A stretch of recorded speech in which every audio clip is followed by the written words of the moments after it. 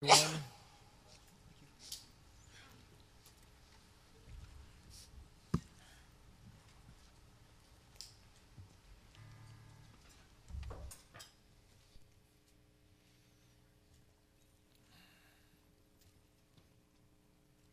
Acts 21, when you got to say so. And the word of the Lord says, "Now it came to pass that when we had departed from them and set sail, running a straight course, we came to Kos the following day to Rhodes, and from there to Patara. And finding a ship sailing over to Phoenicia, we went aboard and set sail. When we had sighted Cyprus, we passed it on the left, sailed to Syria, and landed at Tyre. For there the ship was to unload her cargo." And verse 4 says, "And finding disciples, we stayed there 7 days. They told Paul through the Spirit not to go up to Jerusalem." God, we love you and we thank you for your word that is truth. We thank you for your power. We thank you for your grace. We thank you for your mercy, God. Lord, we thank you for your loving kindness, and we are humbled before you today, God, asking you, speak to our hearts, oh God. Lord Jesus, give us ears to hear what your Spirit is saying to your church, God. Lord, that I would decrease, that you would increase, Lord God, that you would make us doers of your word, not hearers alone. I pray that you would be glorified in this day. And I thank you for all of these things, and I ask you this in Jesus' good name. And someone said, amen. You may be seated in the presence of the Lord. So as we're coming to the closing chapters in the book of Acts, there's one thing that I would like to remind us, and I think that it is important for us as the church of God to realize this and to understand, and it is that God has a mission, and he has included us in and on that mission with him. Everyone who calls on the name of the Lord for salvation has been called out of darkness into the marvelous light of who God is for one purpose, and that is for us to become the light that shines brightly in the midst of this world. Amen. The reason why you are sitting here today, if you are a believer, and I won't ask you to raise your hand, but if you are sitting here today and you have had an encounter with Jesus and you've put your faith in Jesus, it is not because somebody was so great, it is because God is so great. And what he did was he ran after you, he got your attention, he gripped your heart, and he showed you his power, his love, and now you are worshiping and adoring him because of that. It is because he is on mission. The beauty of this is that we get to participate in this mission with God. And a lot of times we forget that because things go on in our lives, things happen in our lives. And as I'm looking at this scripture here, and I'm looking at what the Apostle Paul is going through, what we find is that there is some opposition that he's facing. There's some things that are going to happen. We started seeing this in a few chapters earlier when we noticed where Paul was talking about he didn't know what exactly was going to be, what was going to happen to him, except he knew that the Spirit of God was testifying everywhere that he went, that there would be hardship, that there would be suffering, that there would be change and these different types of things. And Paul was not deterred. But today, I want to talk to you a message that I've entitled, "On Mission in the Face of Opposition." On mission in the face of opposition. Each of us, just as every apostle and any other Christian who has ever called on the name of the Lord, will face our own trials, carry our own cross, and all the while, we never are given the option to relinquish our mission to deal with our issues. Let me say that again. Each of us, just as every apostle and any other Christian who has ever called on the name of the Lord, will face our own, say our own. We will face our own trials. Each of us must carry our own cross. And nonetheless, as difficult as trials become, as hard as hardship is, as tough as opposition may be, God never says, well, you know what? You get a pass, you can get off mission. He never says that to us. He simply tells us to continue on, to press on, to move forward, and we'll see this great example in the Apostle Paul. And so what God does is he doesn't just say, well, you're going to have to suffer, but what he does is he offers us the comfort of the Holy Spirit and the grace of God that is sufficient in our weakness to carry us through and keep us on mission despite our circumstances.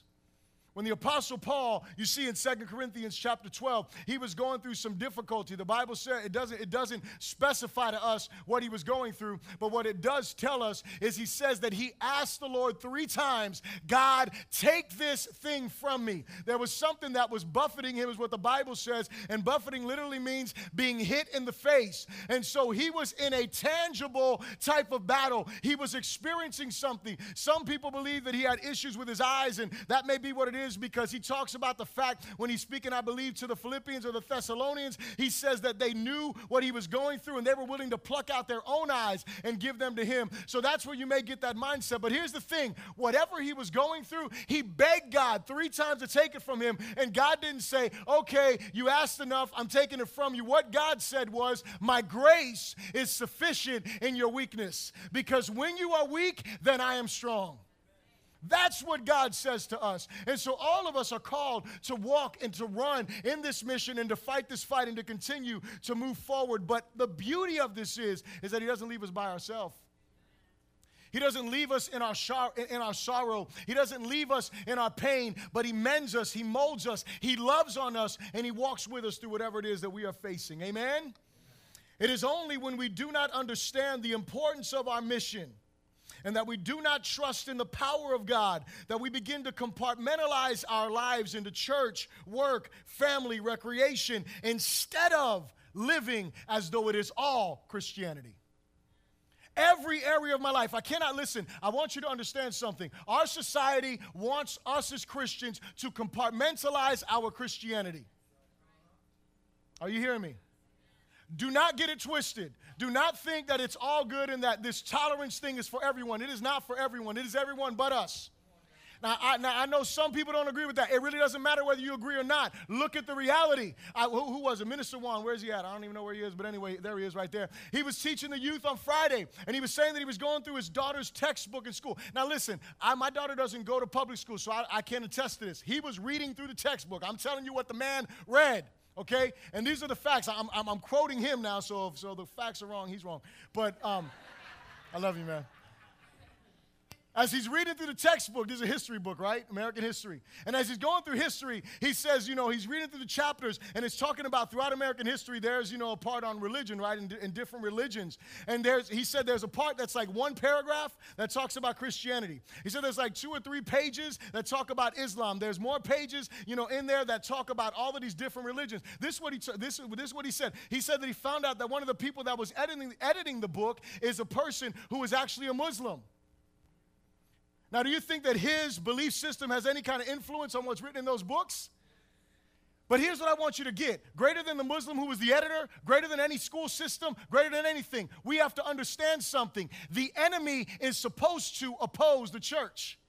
The enemy is supposed to oppose the gospel. And so while I believe, and let me say this clearly, I do believe that we should get as involved as we can in every area that we can influence, whether it's PTA, whether it's whatever thing we can get on to help influence, we should be there. The greatest place that we should be is on our faces before Jesus, crying out to him against the spirit of Antichrist that is trying to deceive and destroy and to break up. The Bible says that the enemy comes to do what? To steal, to kill, and to destroy. And one of the easiest ways that he does this, the Bible says that we perish for what? The lack of knowledge. And so where is the enemy going to attack us? He is going to attack us in our area of knowledge. And so whether it's a preacher on the pulpit, whether it's you in the street, wherever it is, we need to make sure that we are faithful to communicate the truth of God's word so that way we as Christians, especially in this environment, that we as Christians understand how important the mission of God is and that we don't compartmentalize our Christianity. That our beliefs are everywhere that we are. It doesn't mean, now hear me when I'm going to say this, it does not mean that we have to go over there and violate rules. Amen, somebody? Y'all don't hear me. And let me say that again so I can get a little louder. Amen. It does not mean that we need to go over there and violate all kinds of rules. Amen, somebody? Thank you. Okay, so what I'm saying is there may be some rules that will be violated when they call us. Like, you look at your Bible and you look at the book of Daniel, and they told Daniel, bow down to this thing. Daniel's like, nope, I'm not bowing down to idols because of what? Because I worship the one true God. And later on came to Shadrach, Meshach, and Abednego, bow down to idols. Nope, not going to do that. And so here is the thing. Those rules, there are some things that may be violated, but here's the point. The Bible says, this is Jesus speaking now. He says to us as his disciples, he says, I am sending you out. I'm sending you out as these doves, right? Among these wolves. That's how I'm sending you out. I'm sending you out. I'm sending you out here to be missionaries, and so you need to be as wise as serpents, as harmless as doves. That's what he said, right? Amen? Right? I'm saying that's what the Bible said. I'm not trying to, I'm telling you what Jesus says. He says this to us. I'm sending you out, and I'm telling you to be as wise as serpent, as harmless as doves. We are sheep that are going out there. He gives us the example, and he shows us you're sheep, and he's saying we're going against these wolves. Why does he say that? Because we need to understand that apart from him, we are defenseless. Apart from our shepherd, we are defenseless. So what do we have to do? We need to depend on him, and the way that we demonstrate our dependence on him is not leaning on our own understanding, but leaning on his word. It is not standing upon our own principles, but it's standing upon his principles. It's about living out the gospel, living out our lives the way that God has called us to. And so we cannot allow ourselves to compartmentalize the gospel. Amen?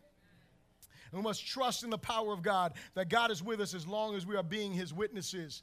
And I'll say this, to faithfully live out our faith, we must remain on mission in the face of opposition. To faithfully live out our faith, we must remain on mission in the face of opposition. Repeat this after me. Say, we must remember the enemy's job is to oppose the mission of God. We must remember that the enemy's job is to oppose the mission of God. And what we find here when we're looking in verse 4, you look at verse 4 in your Bibles, and it says, in finding disciples, we stayed there 7 days. They told Paul through the Spirit not to go up to Jerusalem. We're going to keep reading here. It says, when he had come to the end of those days, we departed and went on our way, and they all accompanied us with wives and children till we were out of the city, and we knelt down on the shore and prayed. When we had taken our leave of one another, we boarded the ship, and they returned home. And when we had finalized our voyage from Tyre, we came to Ptolemais, greeted the brethren, and stayed with them one day.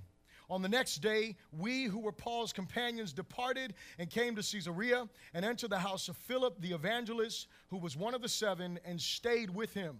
Now this man had 4 virgin daughters who prophesied. And as we stayed many days, a certain prophet named Agabus came down from Judea. And when he had come to us, he took Paul's belt, bound his own hands and feet, and said, thus says the Holy Spirit, so shall the Jews at Jerusalem bind the man who owns this belt and deliver him into the hand of the Gentiles. Now when he had heard these things, both we and those from that place pleaded with him not to go up to Jerusalem. And verse 13 says, then Paul answered, what do you mean by weeping and breaking my heart? For I am ready not only to be bound, but also to die at Jerusalem for the name of the Lord Jesus. So when he would not be persuaded, we ceased, saying, the will of the Lord be done. So the first thing is, the enemy's job is to oppose the mission of God. Now here's the fact. The fact is, the enemy cannot stop God. Someone say amen for that.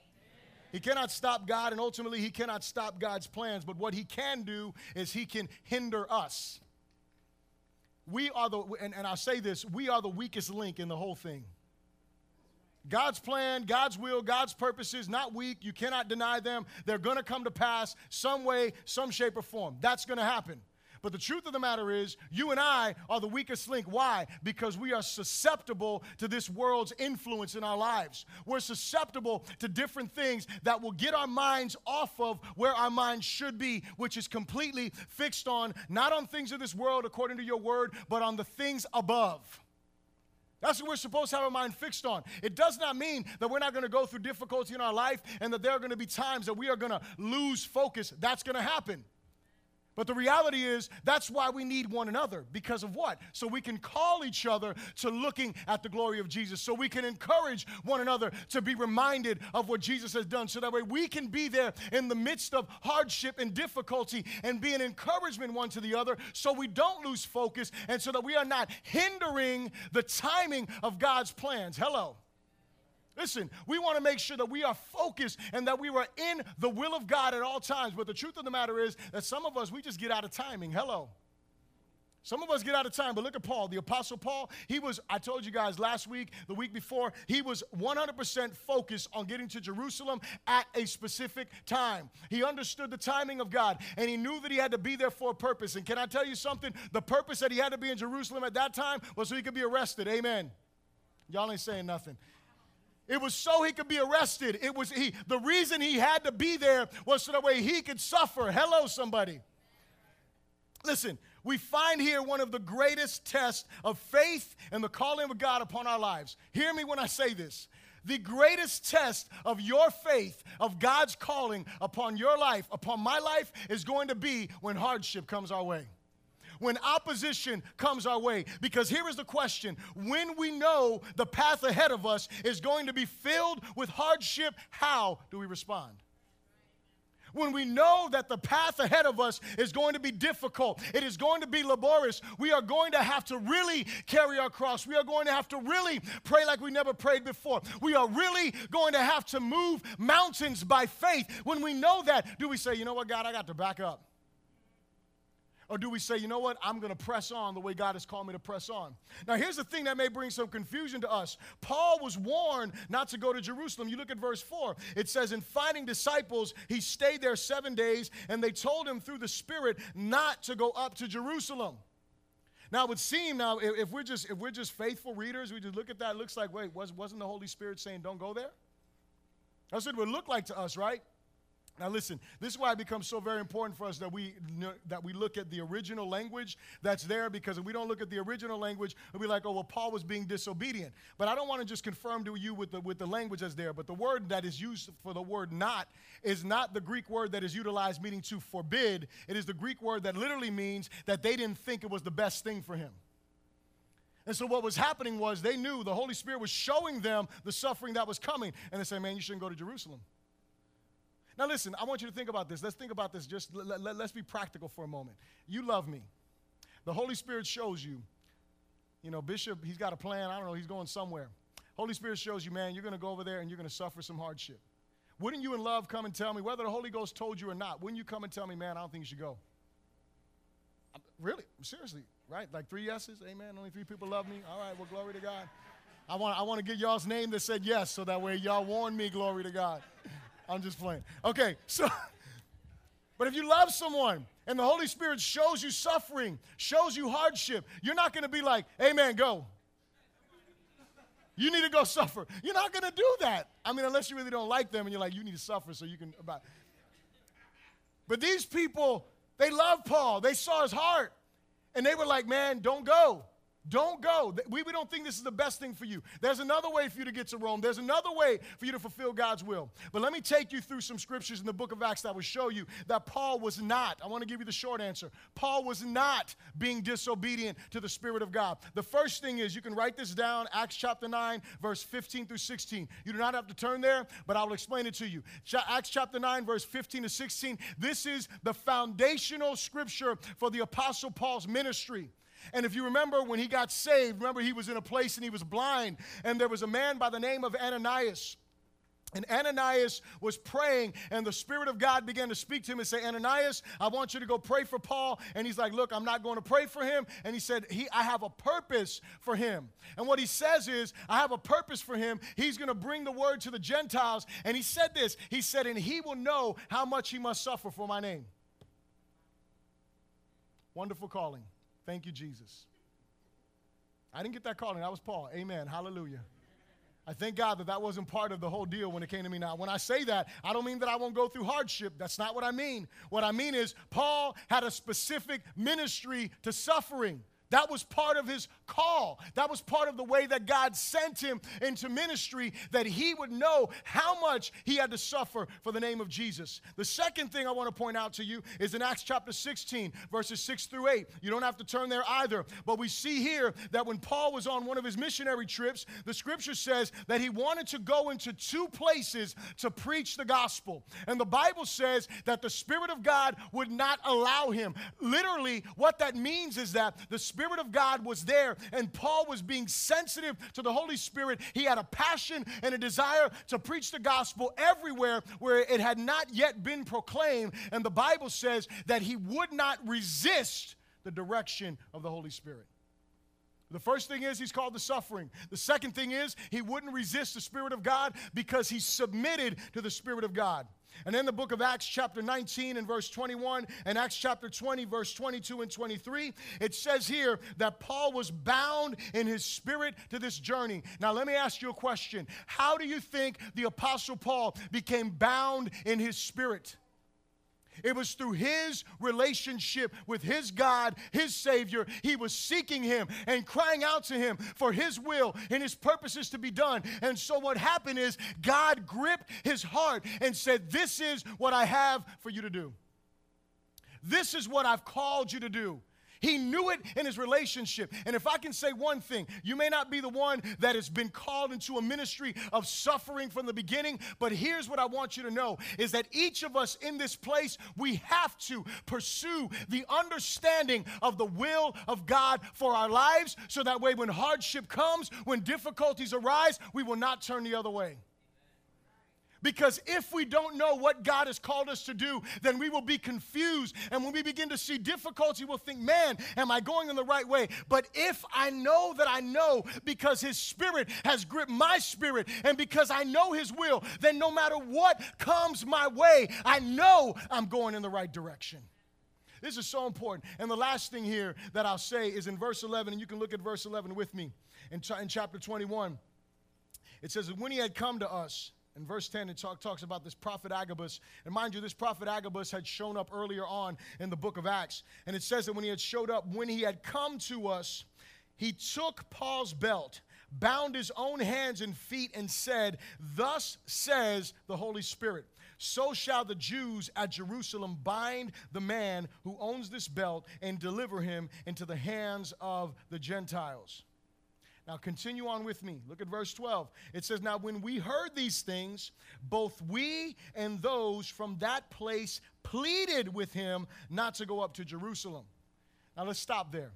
We know Paul gives an amazing response. But here's what I want you to see.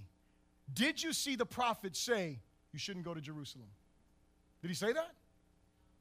Did he ever say, don't go? There's a reason why the Holy Spirit has this in here for us. It's so we can realize Paul was not disobedient. Paul was not disobedient. God didn't tell him not to go. God said, this is what's going to happen if you go. This is what is going to occur if you go. Now you go and you fulfill the purpose that I have for you. Amen? When the Holy Spirit reveals suffering, hardship, opposition, we must ask this question. Is this, whatever I'm trying to do, for God's glory or for mine? This becomes a huge question for us. Is what I'm doing for my glory? Is it for God's glory? Because if it's for my glory, I better stop. See, because there's no grace when it's for your glory. Let me say that again. When it is for your glory, there's no grace over there. You're going to go through it, and God's mercy is there. He's there. He's going to be merciful. He's going to pick you up after all that, whatever happens. I'm just saying.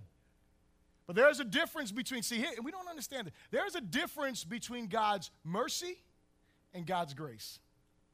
Mercy is us not receiving what we deserve, right? Not receiving judgment that we deserve.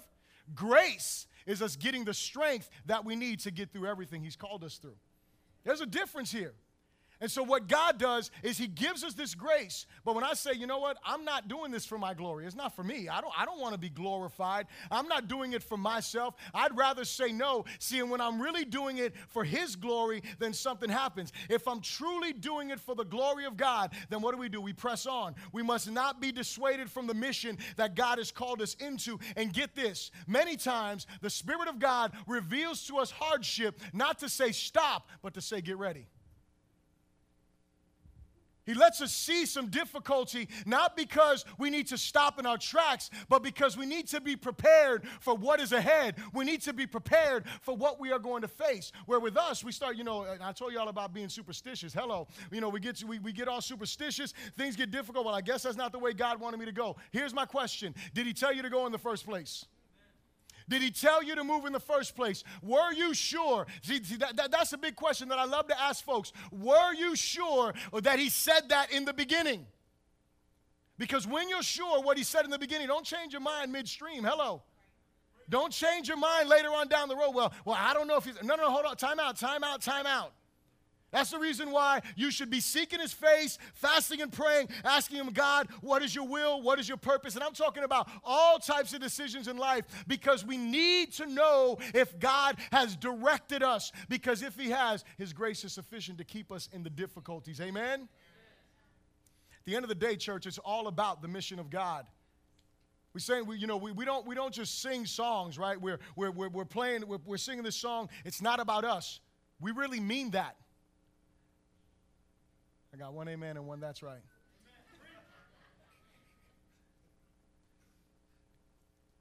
That's like an anthem like for the Christians, amen? It is all about Jesus. It is all about his glory. It is all about his name. It is all about his honor. That should be the consuming fire in our hearts. God, it is not about me. It is all about you.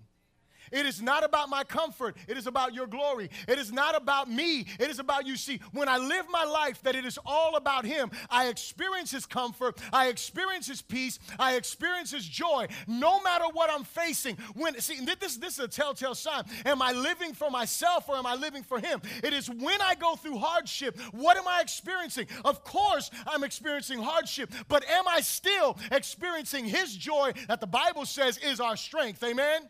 Am I still experiencing his peace, which the Bible says surpasses all understanding? Am I still experiencing his love that the Bible says surpasses all knowledge? Am I experiencing those things? Or am I over here trying to figure out, why is God doing this to me? I'm just saying. And it doesn't matter what we're going through. It doesn't matter what we're facing. When we're going through opposition, when we're going through hardship, those are the questions that we have to ask ourselves. Am I doing this for his glory?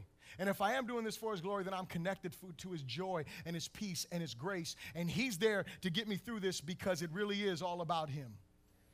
Verse 15 with me, look at it. We're going to read from verse 15 to verse 36. That's a lot of verses, and then we'll break them down. Not every single one of them. There's a lot there. Verse 15 says this, "And after those days we packed and went up to Jerusalem. And also some of the disciples from Caesarea went up with us and brought with them a certain Nason of Cyprus, an early disciple to whom we were to lodge. And when we had come to Jerusalem, the brethren received us gladly. On the following day, Paul went in with us to James, and all the elders were present.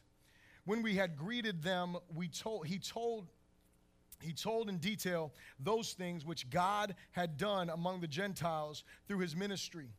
And when they heard it, they glorified the Lord, and they said to him, 'You see, brother, how many myriads of Jews there are who have believed, and they are all zealous for the law.'" Now, let me pause for a moment because we'll touch on this, not very much in detail. But in this particular part, what James is saying here is he's communicating and he's letting Paul know, man, there's a whole bunch of people here. James has been in Jerusalem. He's been preaching the gospel. God has been moving. And these people that are committed to the law, the Old Testament law, they are there and they're believing in Jesus, but they're like, you know what? We got to make sure that we worship on Saturday. We got to make sure we don't eat this. They were committed to all of that. They were committed to they didn't listen. They understood that you weren't saved by those things. But they also understood this is what we've always done. We've always been called to be holy like this, so we're going to live holy. And so this is what he's saying. He's saying there are people that are here like this. Now their problem was, this is the issue. And this is what happens to all of us, okay? And if we're real, this happens to us. Some of us may have been delivered from it more than others, but here's the thing. When we have to separate ourselves, we want everyone else to separate themselves too. I'm just saying. We get a revelation that we can't do this, all of a sudden, everyone we look at, why are you doing that? My pastor told me I couldn't do that. I'm serious. You know, back in the day, people, listen, they weren't, the pastors, I figured it out. They weren't trying to be mean, you know, when folk used to walk into church with a goatee. They were just upset because they couldn't rock a goatee. Hello? So they were like, yo, you're going to hell if you're wearing a goatee. I'm just saying, that's what they were doing. I'm glad I got one on today. Someone think I'm talking to them. But here, the reality was that whenever we hear these laws, it's like, oh, man, you know, I can't do this, so why are you doing this? And so we want to measure other people's freedom. And that's what the problem was with these guys. These guys, they understood they were saved by grace in Jesus, but they were really zealous for the law. And what will happen is they go ahead and they're looking at other people and they're like, wait a second, why are you so free and so on and so forth? And we'll continue on in verse 21. It says, but they have been informed about you, that you teach all the Jews who say among the Gentiles to forsake Moses, saying that they ought not to circumcise their children, nor to walk according to the customs. So these Jews had been informed about Paul, that they were saying that what Paul is saying is he's telling everyone who gets saved, forget about the law. Forget about the law, you don't have to obey the law, which is not completely what Paul was saying. What Paul was saying is the law does not save you. That's what he was saying. He's saying you cannot save yourself through the law. That's what the book of Galatians, when we go through the book of Galatians next year, we'll look at that and we'll see what the book of the law, what Galatians talks about, our freedom that is in Christ. And so this is what Paul was preaching. He wasn't saying forget about the law. As a matter of fact, Paul says that the law has its purpose, which is what? It is a tutor or a schoolmaster, depending on your translation, to do what? To lead you to Jesus. It shows you your imperfections. It brings light to the reality that you are not holy like God is. Hello. It brings light to the reality that you are not as amazing as He is. You can't do like He does. You are not perfect like He is. Therefore, you need some help. Hello. And you don't just need a little help, you need a lot of help. Hello, somebody. So they had lied to the apostle, or they had been lied to about the apostle Paul. Verse 22 says, what then? The assembly must certainly meet, for they will hear that you have come. Therefore, do what we tell you. We have 4 men who have taken a vow. Take them and be purified with them and pay their expenses so that they may shave their heads and that they all may know that those things of which they were informed concerning you are nothing, but that you yourself also walk orderly and keep the law. But concerning the Gentiles who believe, we have written and decided that they should observe no such thing except that they should keep themselves from things offered to idols, from blood, from things strangled, and from sexual immorality. And so here we see Paul or James is saying, listen, here's the plan. This is how you are going to show these people that these things are lies. You are going to take these men that have taken this vow. What is that vow? That's called the Nazirite vow. We talked about that, like Samson, Samuel. These guys were Nazirites from birth, and you weren't supposed to cut your hair. You weren't supposed to drink wine. You weren't supposed to go near anything dead for a certain period of time. And so these people had done that. And so then you also had to shave your head, and then you had to offer an offering. And so that's what he's talking about here. That's something that is a choice that you do. Everybody doesn't have to do that. What that is it's a type of consecration. And so they're separating themselves in order for them to bring glory and honor to God, to seek Him, or for whatever their reason is. And so they say, we want you to go and enter into this vow with them so these people see that you're not like that. And then he encourages them and says, but we don't force this on anyone. The only reason why we do this to you is because you're Jewish. That's it. That's the only reason, Paul. Everyone who comes here, we're not going to ask them to do that. So continuing on in the story, verse 26, it says this. Then Paul took the men. He didn't argue with them or anything like that. He didn't say, oh, no, I'm not going to do that because I'm free in Christ. I don't have to do that because he didn't say any of those things. It says, then Paul took the men, and the next day, having been purified with them, entered the temple to announce the expiration of the days of purification, at which time an offering should be made for each of them. Now, when the 7 days were almost ended, the Jews from Asia, seeing him in the temple, stirred up the whole crowd and laid hands on him, crying out, "Men of Israel, help. This is the man who teaches all men everywhere against the people, the law in this place. And furthermore, he also brought Greeks into the temple and has defiled this holy place." Verse 29, "For they had previously seen Trophimus the Ephesian with him in the city, whom they supposed that Paul had brought into the temple." So again, these Jews that are here, that are talking, are not even the Jews from Jerusalem. These are the ones that have been spreading the lies about Paul. They're the Jews that are from Asia.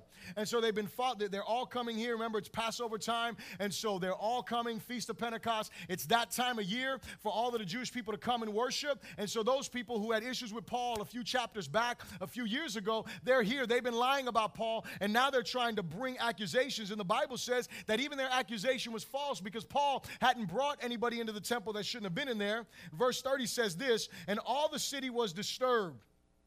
The people ran together, seized Paul, and dragged him out of the temple, and immediately the doors were shut. Now, as they were seeking to kill him, news came to the commander of the garrison that all Jerusalem was in an uproar. Then he immediately took soldiers and centurions and ran down to them. And when they saw the commander and the soldiers, they stopped beating Paul. And so Paul is already getting a beating, and he hasn't even done anything. Hello. Right? So what God prophesied is already beginning to happen here. And it says in verse 33, "Then the commander came near and took him and commanded him to be bound with 2 chains." Again, prophecy being spoken. And he asked who he was and what he had done. And some among the multitude cried one thing and some another, because the devil is the author of confusion. Hello. So when he could not ascertain the truth because of the tumult, he commanded him to be taken into the barracks. When he reached the stairs, he had to be carried by the soldiers because of the violence of the mob, for the multitude of the people followed after him, crying out, "Away with him." And we'll stop right there. So, repeat this after me. Say, we must remember the mission requires us to relinquish all for the glory of God. We must remember that the mission of God requires us to relinquish all for His glory and for His honor. And what we see here in a nutshell is we see what one of our greatest struggles will be in our days. And it is for us to follow the example that the Apostle Paul gives us, and that is to become all things to all men, that we might win some without compromising the message of the gospel or damaging our testimony. See, because what Paul does here is when he comes into this area in Jerusalem, James tells him, listen, man, there's people that have these issues. And Paul is like, man, I don't have a problem with that. That's fine. I want to win them to Christ. I want them to see that I'm zealous for God just like they are. I want them to know those things. And so he goes and he makes this decision. And many of us, if we were to put ourselves in that position, I mean, think about it like this. If you were to walk into a church building and they said, listen, for the ladies that wear pants that don't have a dress on, you got to wear dresses. And if you got a haircut and you got your hair, looking all beautiful and highlighted and all that, Most of y'all be like, all right, thank you for the invite. I'll see you later. I'm going to go find another place to go. And listen, here's the point. I'm not telling you got to be bound in that. What I'm saying is the reason why he embraced their legalism was because he didn't want to offend them. Because he was operating in love. He was considering becoming all things to all men. Some of us brothers in here, we got our goatees on and, all this type of stuff. Nope, you got to take that out and be like, all right, I'm going to find another place to worship. I'm not going to be bound by that legalism any longer. I'm not going to be that way. That's not. And so what happens is we have to make this decision. Am I going to follow Paul's example? And I'm not talking about in church, because I want you to make this very clear. I'm not asking you to be a legalist in that sense. What I'm asking you to do is to consider the mission of God, and are you living a life to where you are becoming all things to all men where God has placed you? Are you being sensitive to the environments where God has placed you in? And are you being a faithful missionary to spend time with them? Or here's this, or are you too holy to be around those who need the Jesus that you serve? Are you too holy and you're too you can't listen. You can't go to a place where there's a certain kind of music on because that just offends your spirit.